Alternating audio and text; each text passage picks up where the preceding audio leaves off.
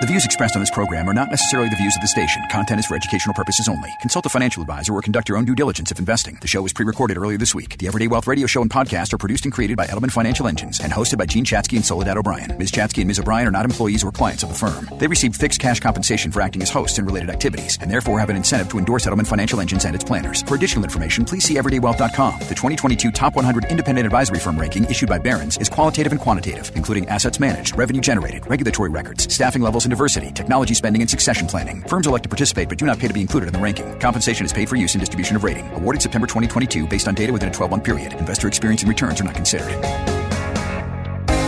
At the intersection of life and money, this is Edelman Financial Engines Everyday Wealth with award-winning journalist Soledad O'Brien, personal finance expert Gene Chatzky, and Edelman Financial Engines wealth planner John McCafferty. Edelman Financial Engines has been ranked by Barron's as the #1 investment advisor in the country. Now, here's Gene Chatzky, Soledad O'Brien, and John McCafferty. Last week, people went to the polls, and on their minds was inflation and gas prices, the possibility of a recession, and a number of social issues. The day after, the results were clear as mud. But since then, the races have been decided many times quite narrowly, and control of Congress, at least at the time that we're recording this, has the House flipping to Republicans, the Senate staying with Democrats.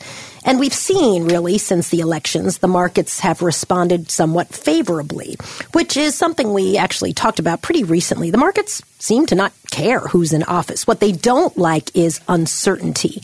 Hey, everybody, I'm Soledad O'Brien. I'm John McCafferty.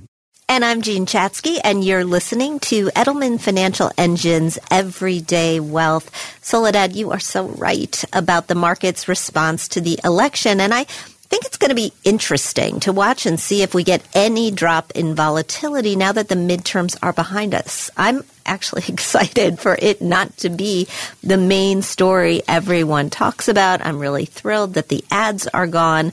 Unfortunately, for those folks in Georgia, they've got a few more weeks of ads. But even given that the midterm election stole a lot of the airwaves, other financial data has been in the news as well. Inflation came in lower than expected. It's still high, but the consumer price index grew at 7.7%. That's down from 8.2 in September.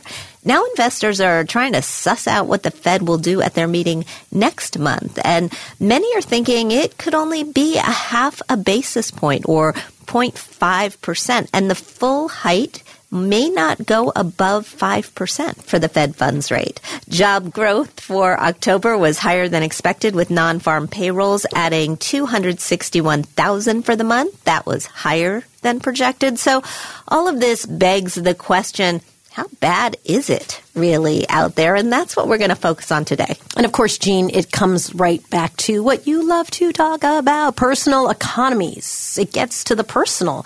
Yes, jobs have been added, but if you work in the tech sector, then you might have lost a job, or you might be worried right now that you're going to lose your job. I mean, Twitter is kind of a hot mess. Snapchat, Meta, laying off people. The list goes on and on. So for the employees at these companies, or really, I think, any company that's recently been laid off, obviously things are feeling really bad. And then, of course, inflation continues to persist, even though we've seen some cooling. And not to pile on, but let me pile on by just saying that, unfortunately, if you're out there looking to buy a home, you are kind of stuck. Mark Zandi was interviewed in the New York Times recently. He's been on our show before, and he said, I have never seen an environment for home buyers like the environment that we are seeing now. He actually suggested that buyers take a pause because while interest rates are rising, he and a number of economists do expect that home prices will eventually fall. But, John, I imagine when it comes to investors, people's emotions have been all over the spectrum and could depend on their years of investing and their future time horizons. If you're in your early 20s or maybe in your 30s, and this is the first time you're really cognizant of, I think we're in a recession, things seem like they're getting worse. This might be more of a learning lesson. This might be a time for you to prepare for the next one. If you're, I would say, in your mid to late 30s, 40s or plus, you've been through this before, and hopefully this is going to present an opportunity for you. And the opportunity may present itself in the stock market if we happen to go lower, it might present itself in the real estate market.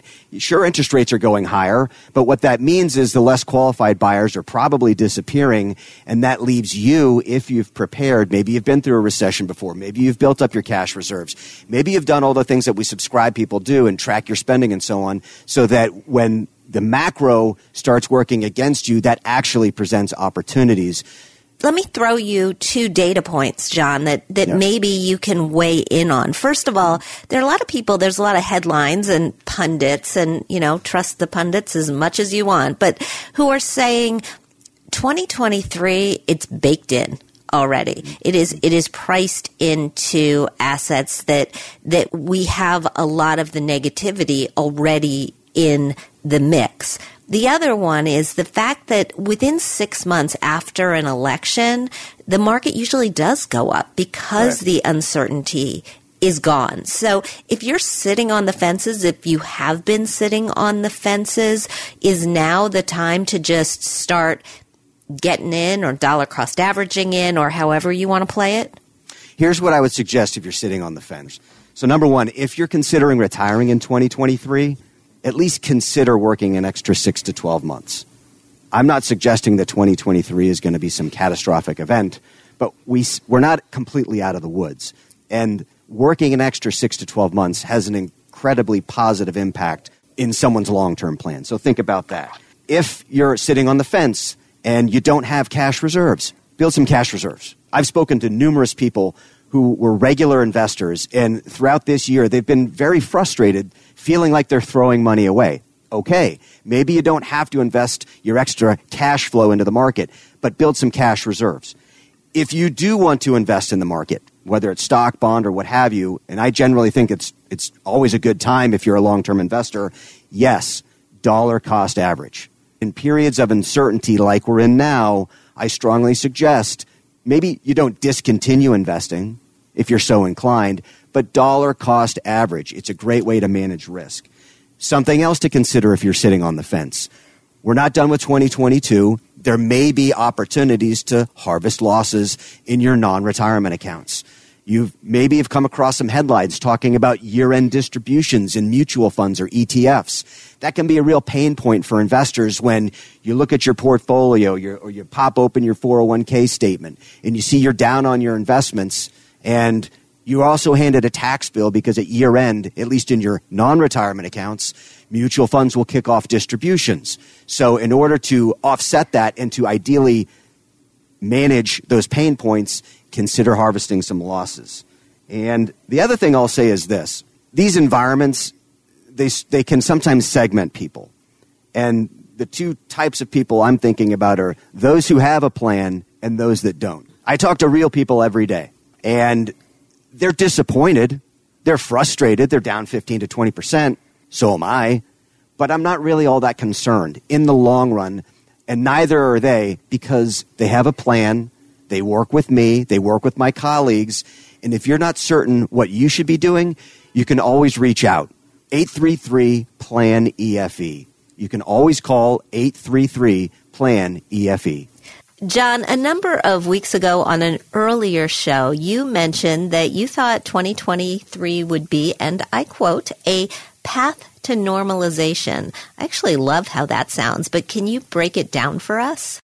Yeah, and there's a strong argument that says we're already on it. And so the path to normalization involves a number of economic metrics just getting back to historically normal levels. A popular one right now might be the 30-year mortgage. It's around 7%, and historically that's normal.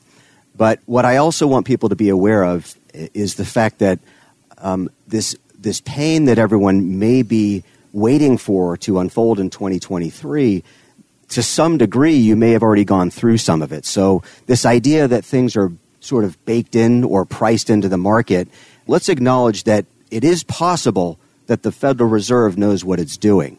The most recent GDP came in at 2.6%. The employment market remains strong. And historically, the Federal Reserve, they don't raise rates into a weak economy. So at some point in time, there needs to be an acknowledgement that maybe this inflation story is more than just interest rates. The Federal Reserve knows this, and so does the market.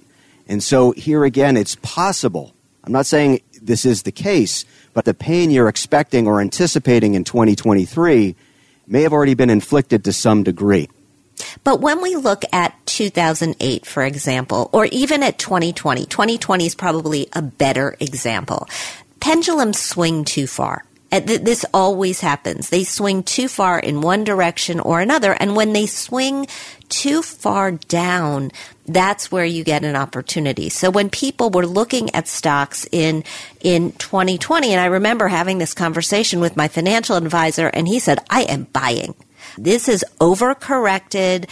I see an opportunity and I am buying. And so when you look at this market, John, are there more opportunities?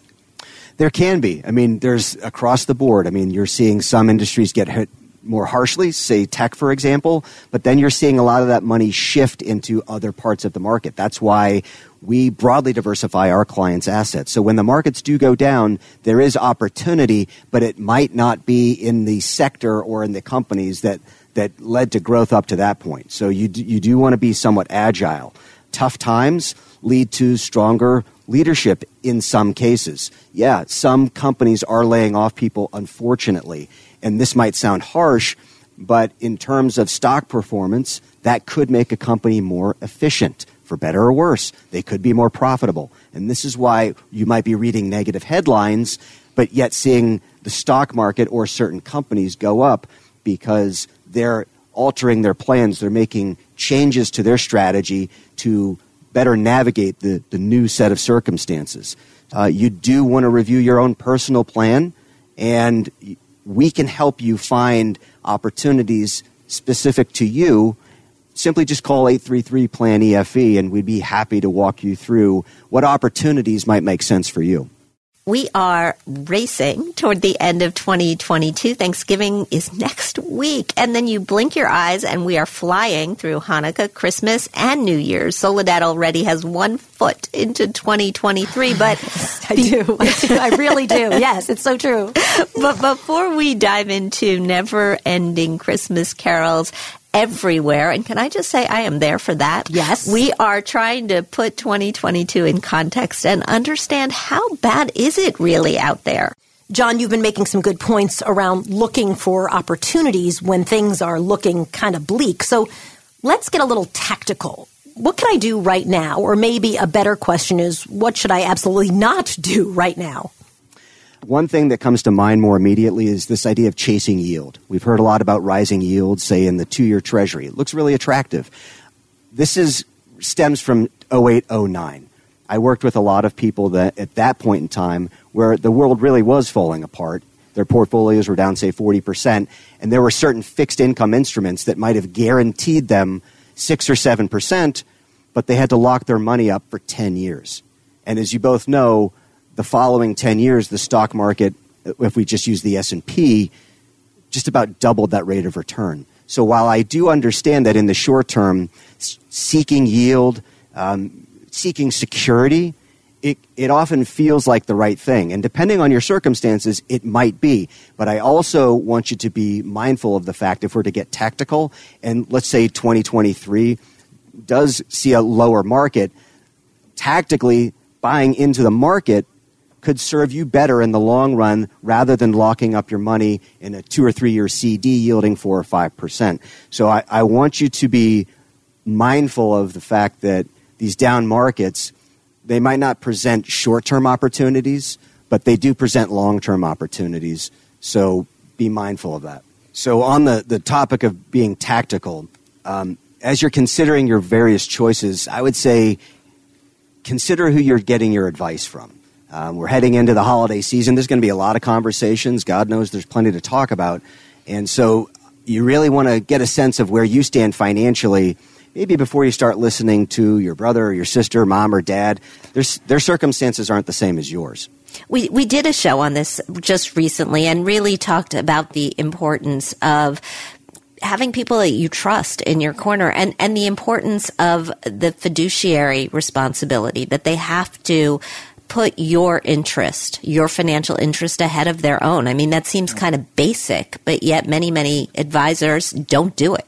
So let's pause this conversation and bring in our guest, Christopher Jones. He's the Chief Investment Officer for Edelman Financial Engines. Chris's team is responsible for investment analysis, financial research and development, portfolio management, data science, and engineering for the millions of folks who are clients of EFE. He's also an author and a well-respected, strong advocate for investor rights with policymakers and regulators in Washington, D.C. Chris, nice to have you. Welcome back to the show. Glad to be here.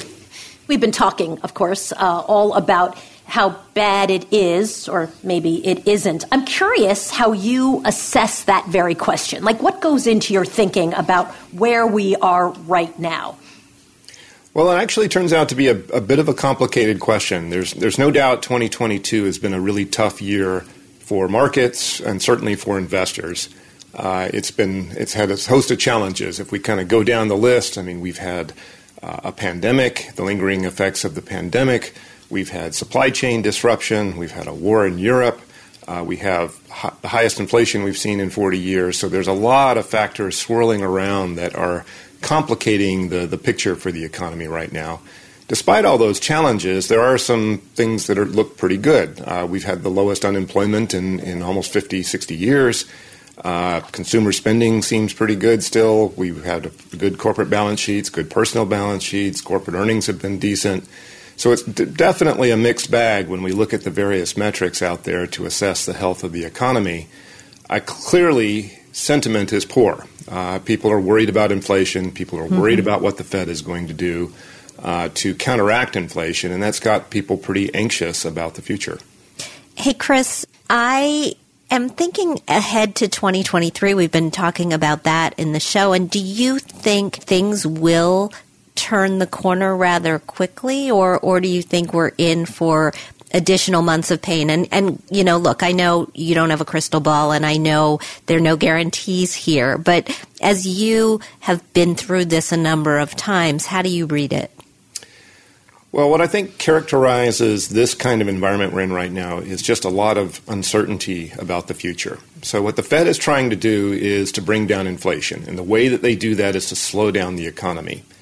Now, that sounds relatively straightforward, but the problem is that the ways that the Fed has to actually impact the economy are primarily through interest rates, and they can raise interest rates, which slows down the rate of activity in the economy.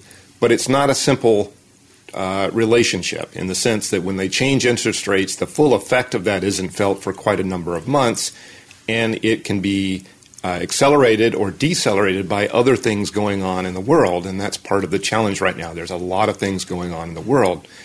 So where are we right now? Well, there are signs that growth is starting to slow a little bit, and most people, the conventional wisdom is that in 2023 we'll continue to see some of that slowing in the economy.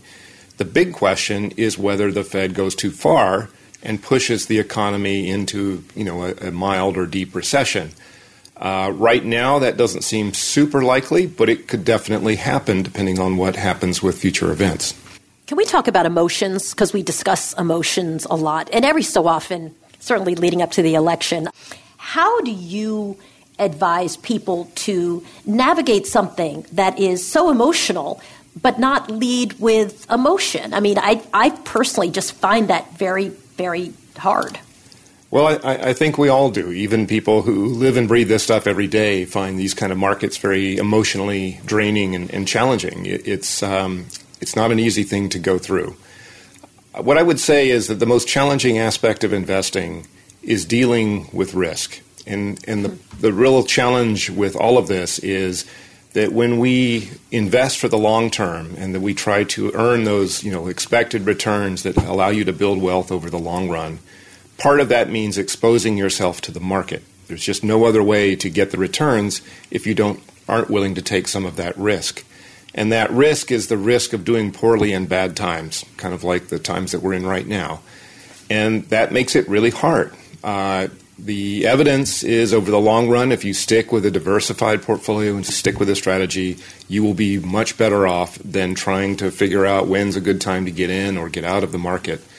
What we find is that working with an objective planner, somebody who can provide that second opinion, that validation, to help you avoid making mistakes is one of the most important aspects of that relationship. And The other aspect is just having a plan in place that allows you to deal with these kinds of eventualities, to make the adjustments that you need to make in order to stay on track and to have the kind of retirement that you want. We need to take a short break, but we'll continue this conversation with Christopher Jones, Chief Investment Officer for EFE. I'm Jean Chatzky here with Soledad O'Brien and John McCafferty. You're listening to Edelman Financial Engine's Everyday Wealth. Stay with us. With talk of a recession coming, it's time to ask yourself, is your financial plan ready to handle it? Talk to an Edelman Financial Engine's wealth planner and learn how to help prepare for whatever lies ahead. Call 833-PLAN-EFE or visit planefe.com to get connected. This is our 47th show this year, and I can, without a doubt, say that for 47 weeks, you have heard us talk about how important it is for your portfolio to be diversified. We've talked through the whys. We have provided some historical context, but today we're going deeper still. Chris, when you're building a diversified portfolio to weather market downturns and rallies, what investment philosophy do you go by? Well, a lot of the investment philosophy and practice that we bring to bear on client portfolios goes back to the founding of our company. And one of our co-founders was William Sharpe, who was a Nobel laureate in economics, or I should say is a Nobel laureate in economics, who is famous for being one of the godfathers of modern portfolio theory. What is that? Well, basically, it's a theory that governs how you construct portfolios mixing different types of assets, bonds, stocks, different types of bonds, etc., in order to create the highest expected return for a given level of risk. The objective is, all things considered, you'd like to have the highest return for the level of risk that you're willing to take. And what Bill developed was a series of techniques that allowed us to build those kinds of portfolios from all the different building blocks that exist across the globe, into portfolios that are highly diversified, low cost, and provide those high expected returns for a given level of risk. Now, the challenge there is how do you mix these things? And it turns out that there are really three big inputs that go into the process. One is how do these assets move together? So how do they correlate with one another? The other one is how risky they are on their own. So how much volatility can you expect from investing in different types of securities? And then the third, and perhaps the most challenging part, is what is the expected return associated with those different investments? If you have all of that information, you can run that through an optimization model, which is a model that basically determines how do you put all these pieces together in the most effective way to create a portfolio. And we've developed a number of techniques that allow us to calibrate that model to changing market conditions and therefore come up with a portfolio that makes sense given what we observe in the overall global market. We model more than 38,000 securities every month, and we update our assessments and parameters for each of those securities each month. It's a lot of work, but we're able to do all that work because we work with hundreds of thousands of clients where we can utilize that information to help each one of those clients build a portfolio that's tailored to their needs and their circumstances and their life. I have a question actually for John. I don't think people have any idea what their risk tolerance is or should be or what's optimal. John, is that where you come in and help people figure out how much risk they can actually stomach? You're completely right, Jean. So there's something known as the prudent person rules where, hey, on a scale of 1 to 10, 1 being cash, 10 being stocks, what number do you associate with? Sometimes people, they don't quite know, and it's my job to help them figure that out. And how we do that is educating them on sort of the historical behaviors of certain asset classes and making sure that whatever path we go down, it is aligned with their goals and the time horizon for that goal. Because you're right, sometimes, I would say if there's one aspect of what we do where I have to push some clients outside of their comfort zone, it's with investments. And it's because historically, stocks are an asset class that, once again, historically have done a very good job of outpacing inflation, creating more wealth. We, as a firm, are responsible for helping you figure out, okay, what exactly is your risk tolerance and why should it be what it is? When you model those 38,000 securities every single month, Chris, what do you do with that information? One of the techniques that Bill Sharpe helped create and develop over the decades that he worked with large institutional investors is, and certainly something that we've employed since the early days of our company, is a technique called Monte Carlo simulation. And it basically is a technique that was actually developed in physics, of all things, but it can be applied to systems like the economy where there's a lot of uncertainty. And it allows us to stress test a particular portfolio for a particular client through thousands of possible future market scenarios. Scenarios where the market does well, whether it does poorly, where inflation is high or low, or interest rates are high or low. And this gives us the ability not just to describe the risk associated with a portfolio in kind of generic terms as, well, this is more risky than this or this is less risky than that, but to actually specify what is the range of possibilities that you might experience if you invest in this way. How likely are you to reach your goals if you invest in this way? Can we talk about investor sentiment? I personally feel there's just so much input coming into us. You mentioned a moment ago about kind of being overwhelmed by information, and I actually think that plays a role in investor sentiment. I think that there are a couple of things going on about this particular time we're in that are creating a lot of anxiety for people. One is inflation. Unlike a financial crisis like we experienced back in 2008, 2009, where banks were under pressure and the system itself was under pressure, inflation is something that people see and feel every day, right? When you drive past your gas station and you see the price of gas, or you check out at the grocery store and you see how much you're spending on groceries this week, it is something that is very visceral. It's very obvious and very visible. The second thing that is different about this particular market downturn, unlike what we saw during the great financial crisis for most of it, is that bonds have done very poorly this year, relatively speaking. We usually don't see bonds going down by the degree that we've seen this year, and that's, of course, due to the spike in inflation. But what that means is that even people who have been investing fairly conservatively, are feeling the pain of a market drawdown. They are seeing that in their portfolio value. And I think that is compounding the negative sentiment that we see in the market right now. Usually people see them moving in opposite directions, right? Usually bonds are, if your stocks are underperforming, your bonds are at least giving you a little bit of steam. And the fact that hasn't been happening, I think, has been, as you say, demoralizing. It is. And there have been periods in history where this has happened. So it's not unprecedented for bonds and stocks to move in the same direction. But the degree to which they have this year is fairly unusual. This is not something that we've seen very often in the last 50, 60 years. Correlations between stocks and bonds move around. And most of the time they're pretty low, sometimes even negative. But it means that in periods of time like we're seeing in 2022, sometimes they can move together, and that can be unfortunately quite painful when they both move in the downward direction.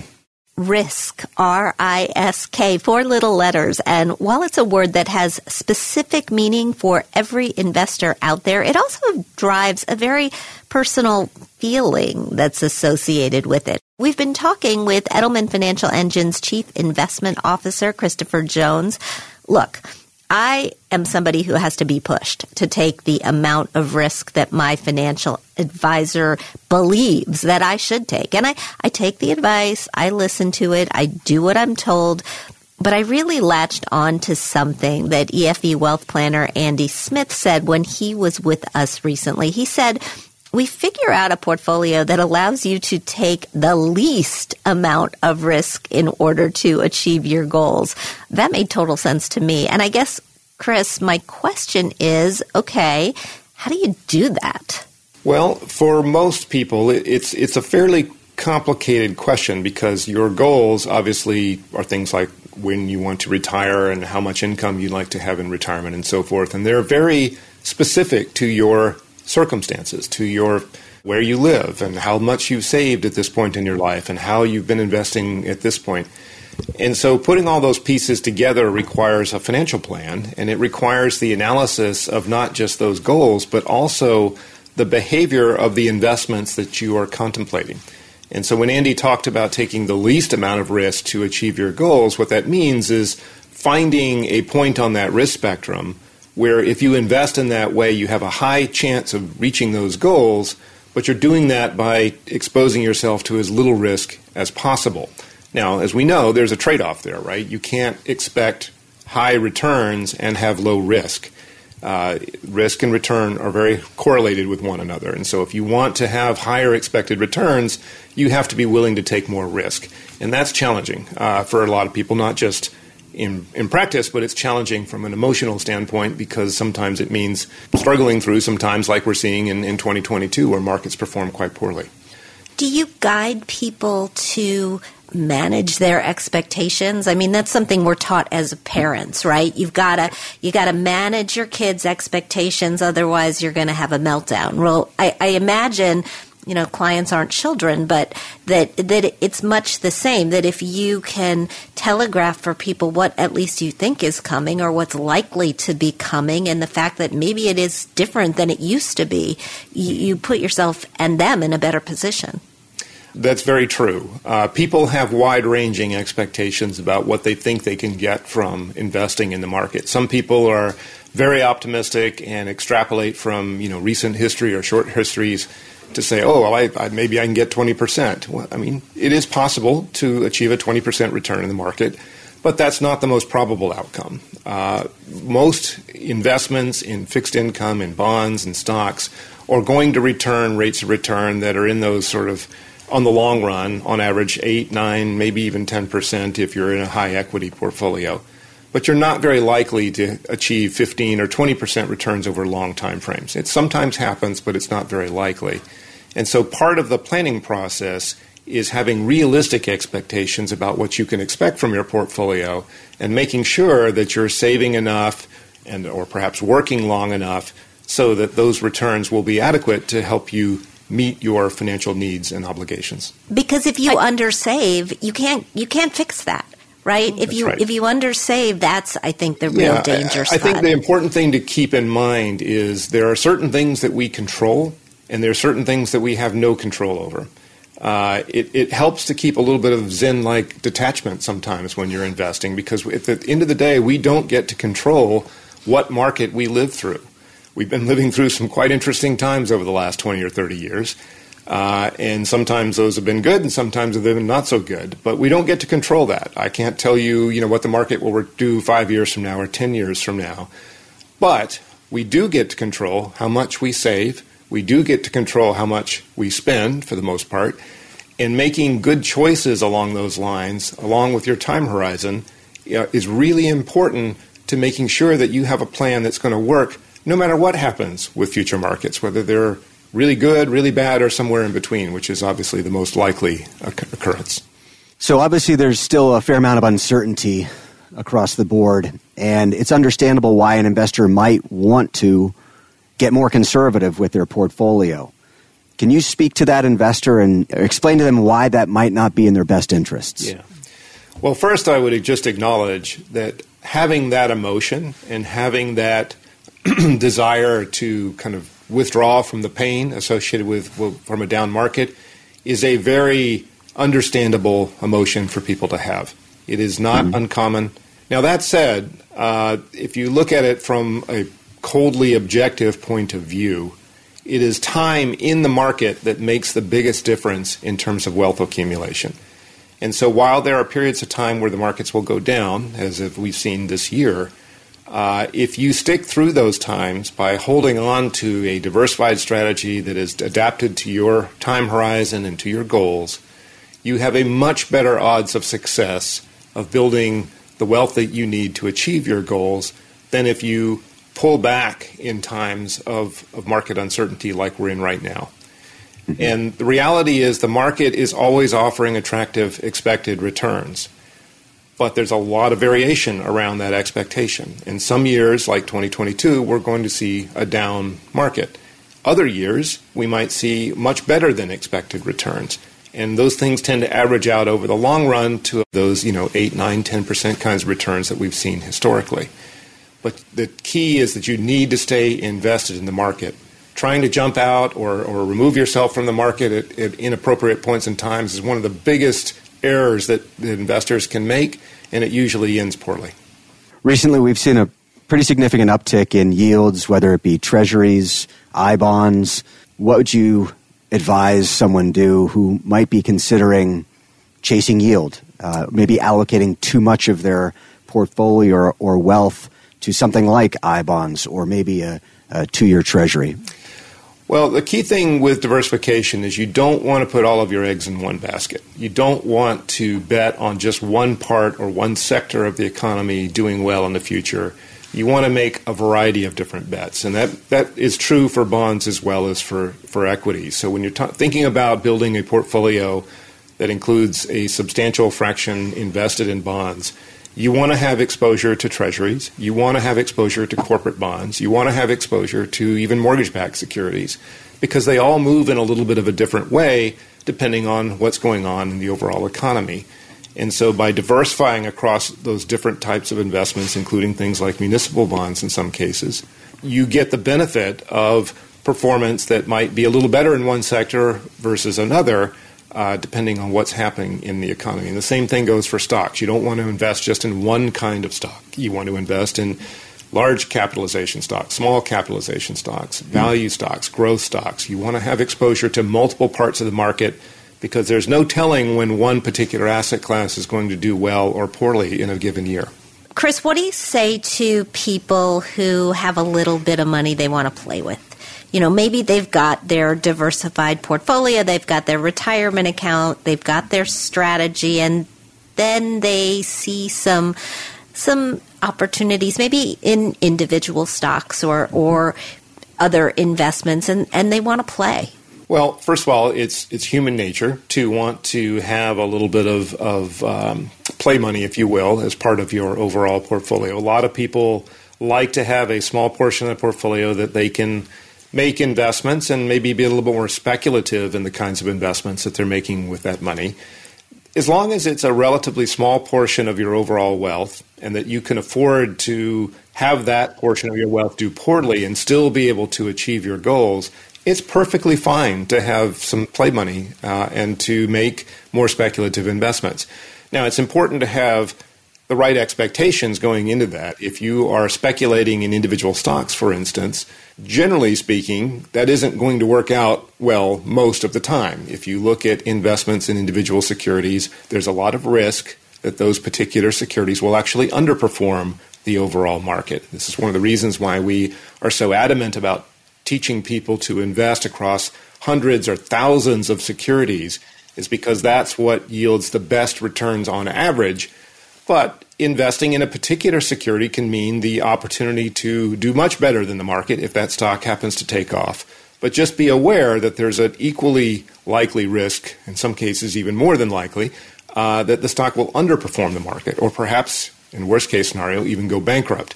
And this is another area where a planner can be very helpful, because if you say, hey, I've got this pool of money and I want to go speculate and invest in stocks, that's fine. Let's talk about the risk of that position in the context of your overall portfolio and make sure you're comfortable with that. And so the point I would say is, when you're thinking about investments in individual securities, make sure that you're doing it with a portion of money that you're prepared to either lose or have significantly underperform the market. Christopher Jones, what a pleasure. It's so nice to talk to you again.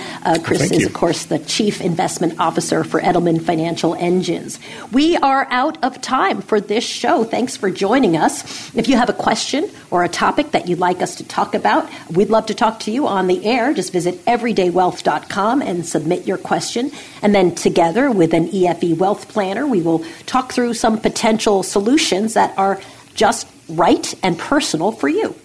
And if you want to catch a show that you might have missed, you can always listen to our podcast. Often, the podcast will have extra content that we just don't have time to air on the radio. You can download it at everydaywealth.com or wherever you stream your favorite podcasts, and we like your feedback. So if you like what you hear, or even if you don't, leave us a review. We want to hear what you think. And take a second and subscribe so that you never miss an episode. Have a great week, everyone. You've been listening to Edelman Financial Engine's Everyday Wealth with Soledad O'Brien. Gene Chatzky, and John McCafferty. Tune in each week for fresh and compelling insights and strategies to help elevate your financial potential. To learn more, visit our website, everydaywealth.com, or find our show wherever you stream your favorite podcast.